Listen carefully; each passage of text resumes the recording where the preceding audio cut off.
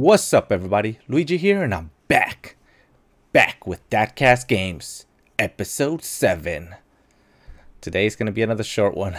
Sorry about the short episodes, but it's just there hasn't been very much going on in my life lately. There's some video gaming news that I'm gonna talk about, but before we get into it, I'd like to talk about how my week went. Let me know how your week went, but my week so far has been nothing but studying. My final is coming up for the first half of my semester to one of my classes that I'm taking. It's this Tuesday coming up, so I've been doing a lot of studying for the final.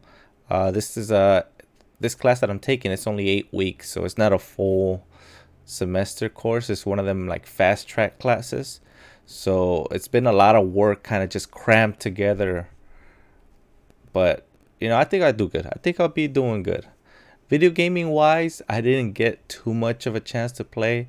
I did want to play Hogwarts Legacy, but I haven't had a chance. I've been doing a lot of editing for the Hogwarts Legacy game.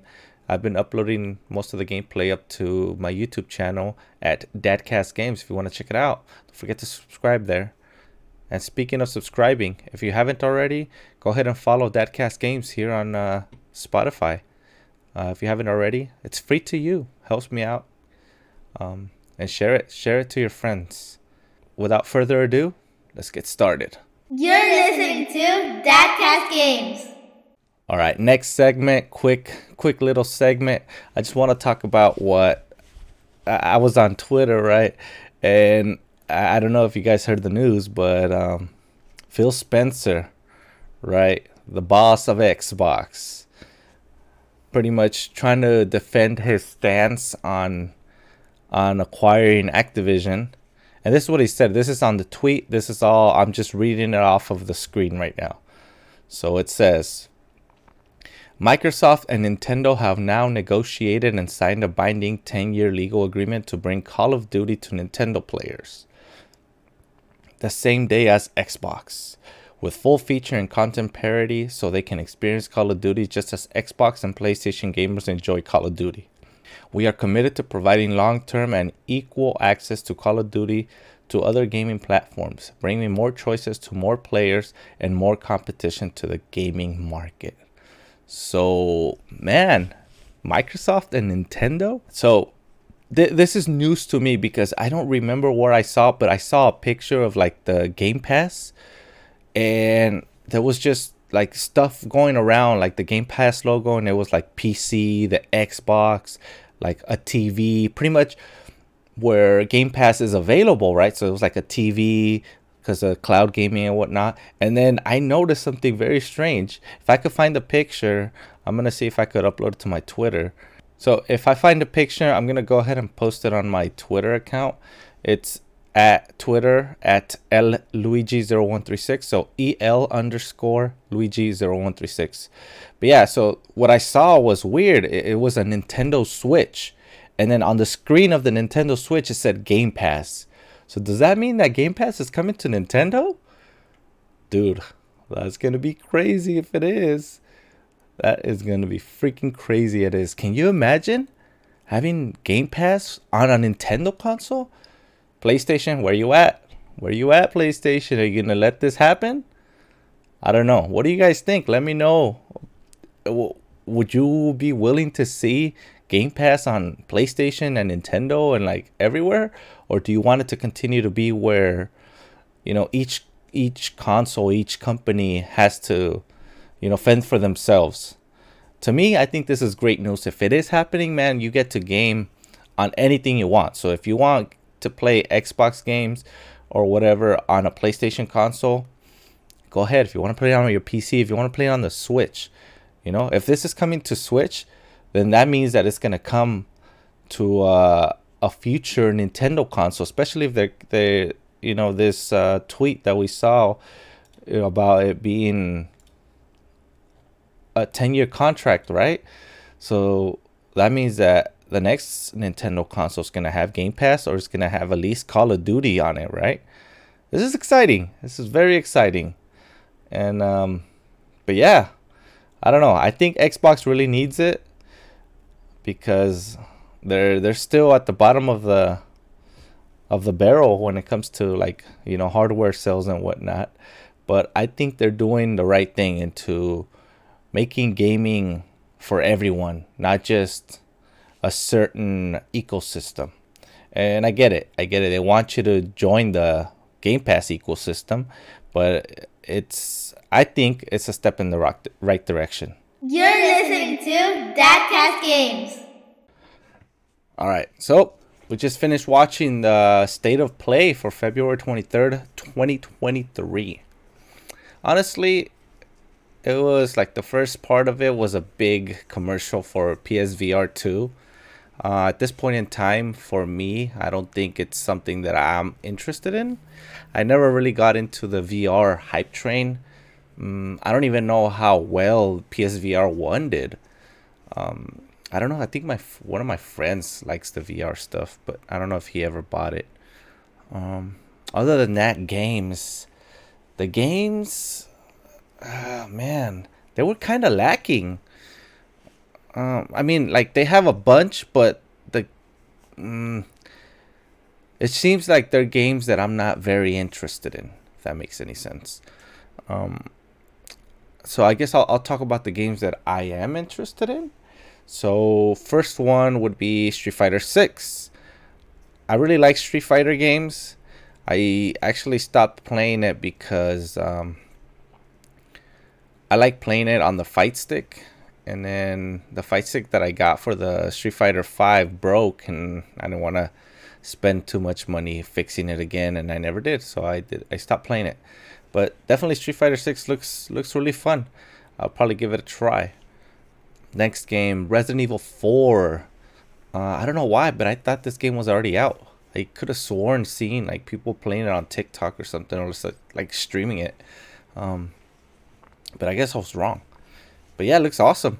Resident Evil 4 was one of my favorite games for like the PS2 era. I remember getting everything, so definitely trying this one out. It's something that I'm interested in. So yeah, I'm interested in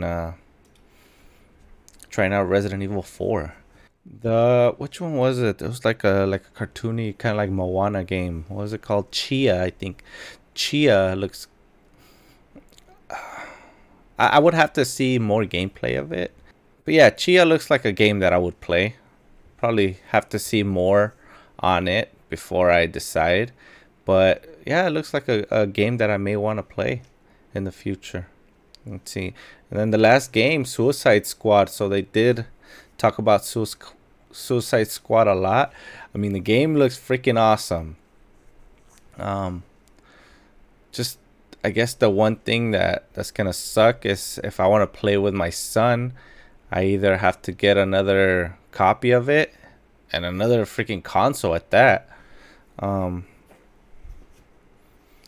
But unfortunately, if it's like one of them, like you really have to play co-op to enjoy the experience. I don't know if that's a game that I am gonna get, just because again, it's very difficult for me to get with my friends to play games that are co-op like this. But it definitely looks good. Like I would like to experience the game. And I guess they addressed also the battle pass a little bit. They talked about it a little bit. Essentially it's just gonna be cosmetic stuff. Obviously they kind of doing it like the Call of Duty, like the Modern Warfare stuff. Well, Call of Duty, where I mean they're just gonna be coming out with a lot of just cosmetic stuff to make it look cool in game. Other than that, everything else, it's all like experience based. You get upgrades for your guns, but like the battle pass stuff, I don't think it's gonna enhance the game in any way or make you stronger at that. I don't think. It's just basically to make you look like a different, like with different skins and whatnot, and then for your guns to look a different color or whatever. But gameplay wise, the game looks really good. The story seems really badass. But again, it's online. The single player campaign, you're gonna have bots for the other three characters, which I don't know if I'm a fan of. I would rather just play single player as is without the bots. But yeah, that was the state of play of for PlayStation February 23rd, 2023. Very disappointed, I gotta say, man. Just like I said about the Nintendo one, this one, I don't know, man. I don't know. I don't know if I'm looking forward to a lot of this stuff. But that's it. Those are my thoughts. You're listening to Dadcast Games.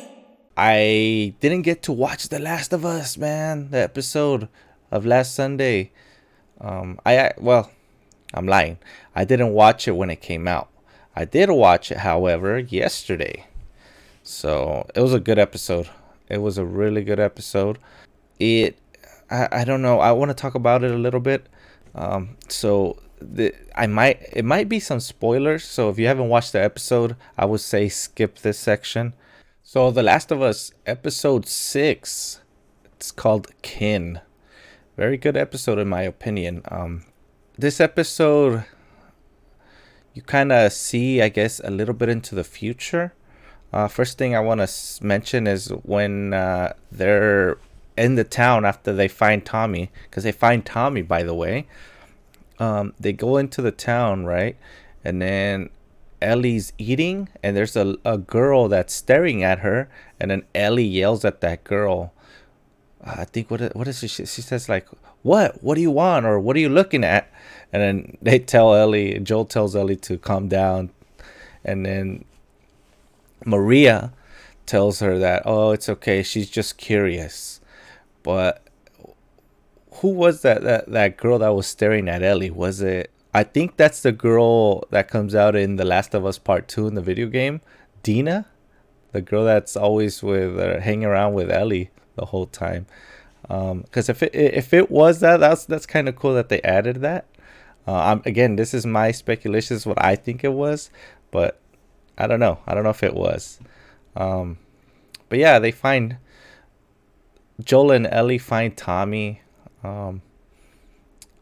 and Joel starts, like, this whole episode, you see that Joel is afraid. Like, he's finally feeling afraid. He's feeling weak. And he decides he wants to tell Tommy that he wants to pass on his mission onto him, because he thinks that he's not capable of carrying out this mission. He feels like he's going to get himself and Ellie killed. And in a way, if you think about it, that's Joel feeling like he's, what's the word I'm looking for? Like, he's starting to care about Ellie. It's only been 6 episodes, but if you think about it, the timeline that they've been together has been months, right?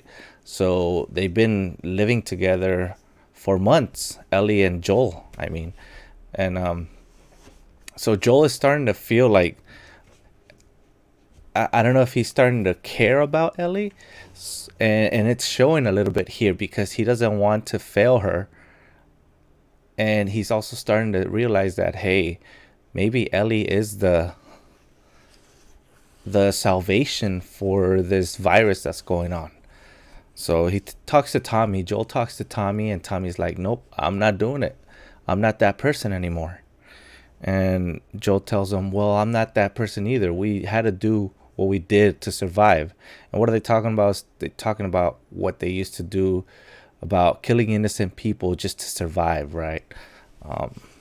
Which is very tough, I'm pretty sure it's a thing that just is in your conscience, eating away at your conscience when you didn't want to do it, but it was either you or them, kind of like survival of the fittest, right? And then Joel's telling him, like, you were supposed to be my brother, but don't worry about it. We're gonna get out of here, first thing in the morning. And then I don't remember exactly what happens, but Joel eventually tells Tommy the truth. Tommy's like, well, tell me the truth. Why did you do it? Like, you don't usually do things from the kindness of your heart, right? So Joel sits down and he explains to Tommy that Ellie is immune to the virus. He explains to Tommy that she got bit months ago and she still hasn't been infected. So they're trying to take Ellie to the Fireflies so they can experiment and, possibly make an antidote for this virus or a cure for the virus.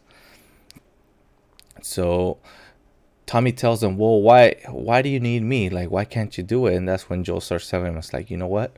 I'm afraid. I'm scared. I'm getting old. I'm getting weak. And as he says that, like the scene before, it shows Joel trying to rip off the sole of the boot that he's wearing, but he doesn't have the strength to do it. And he gets frustrated because he's like, man, like, I guess in his mind, he's like, damn it, dude. Like, I used to be able to rip this thing off like nothing. And now he's just a weak old man. But whatever, Tommy agrees. Tommy agrees to, okay, fine. I'm gonna help you out. I'll go ahead and take her the rest of the way. Take Ellie to the Fireflies. And Ellie overhears and she gets pissed off, And then Joel goes to talk to her because he didn't know that Ellie had overheard the conversation.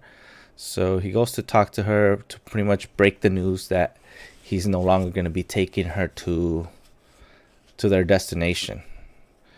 Ellie tells him, you know what, I overheard it. Why is it that everybody that I care about either dies or abandons me? And Joel explains, hey, you know what, it's because I'm old. I don't think I can take care of you. And then he's like, well, I don't care. I want you to do it because I care about you. And that kind of shows that they're both starting to feel that connection where maybe they're not, father-daughter, but the bond between them is starting to grow as a father-daughter thing. And it just goes on to the end, to the end of the show. Ellie gets pissed off. They go to sleep and tells him, okay, well, thanks for nothing. But then in the morning, Joel's in the stables trying to steal a horse. Pretty much gives Ellie the option, okay, who do you want to take you to the Fireflies? And Ellie, no time's wasted. She throws a backpack at him, tells him, let's go. And that's when Joel's like, all right, fine, we'll start going. So yeah, they get the horse.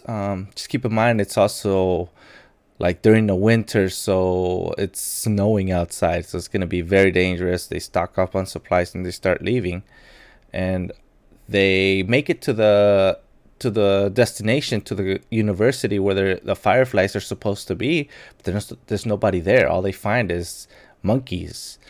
And then as they're exploring the university to see if they can find any clues as to where they have gone, they encounter some raiders or some scavengers. I don't even know who they were, but it was a group of men that pretty much they see that they're there. So they get into a fight, and then what ends up happening is that one of them had a bat that broke.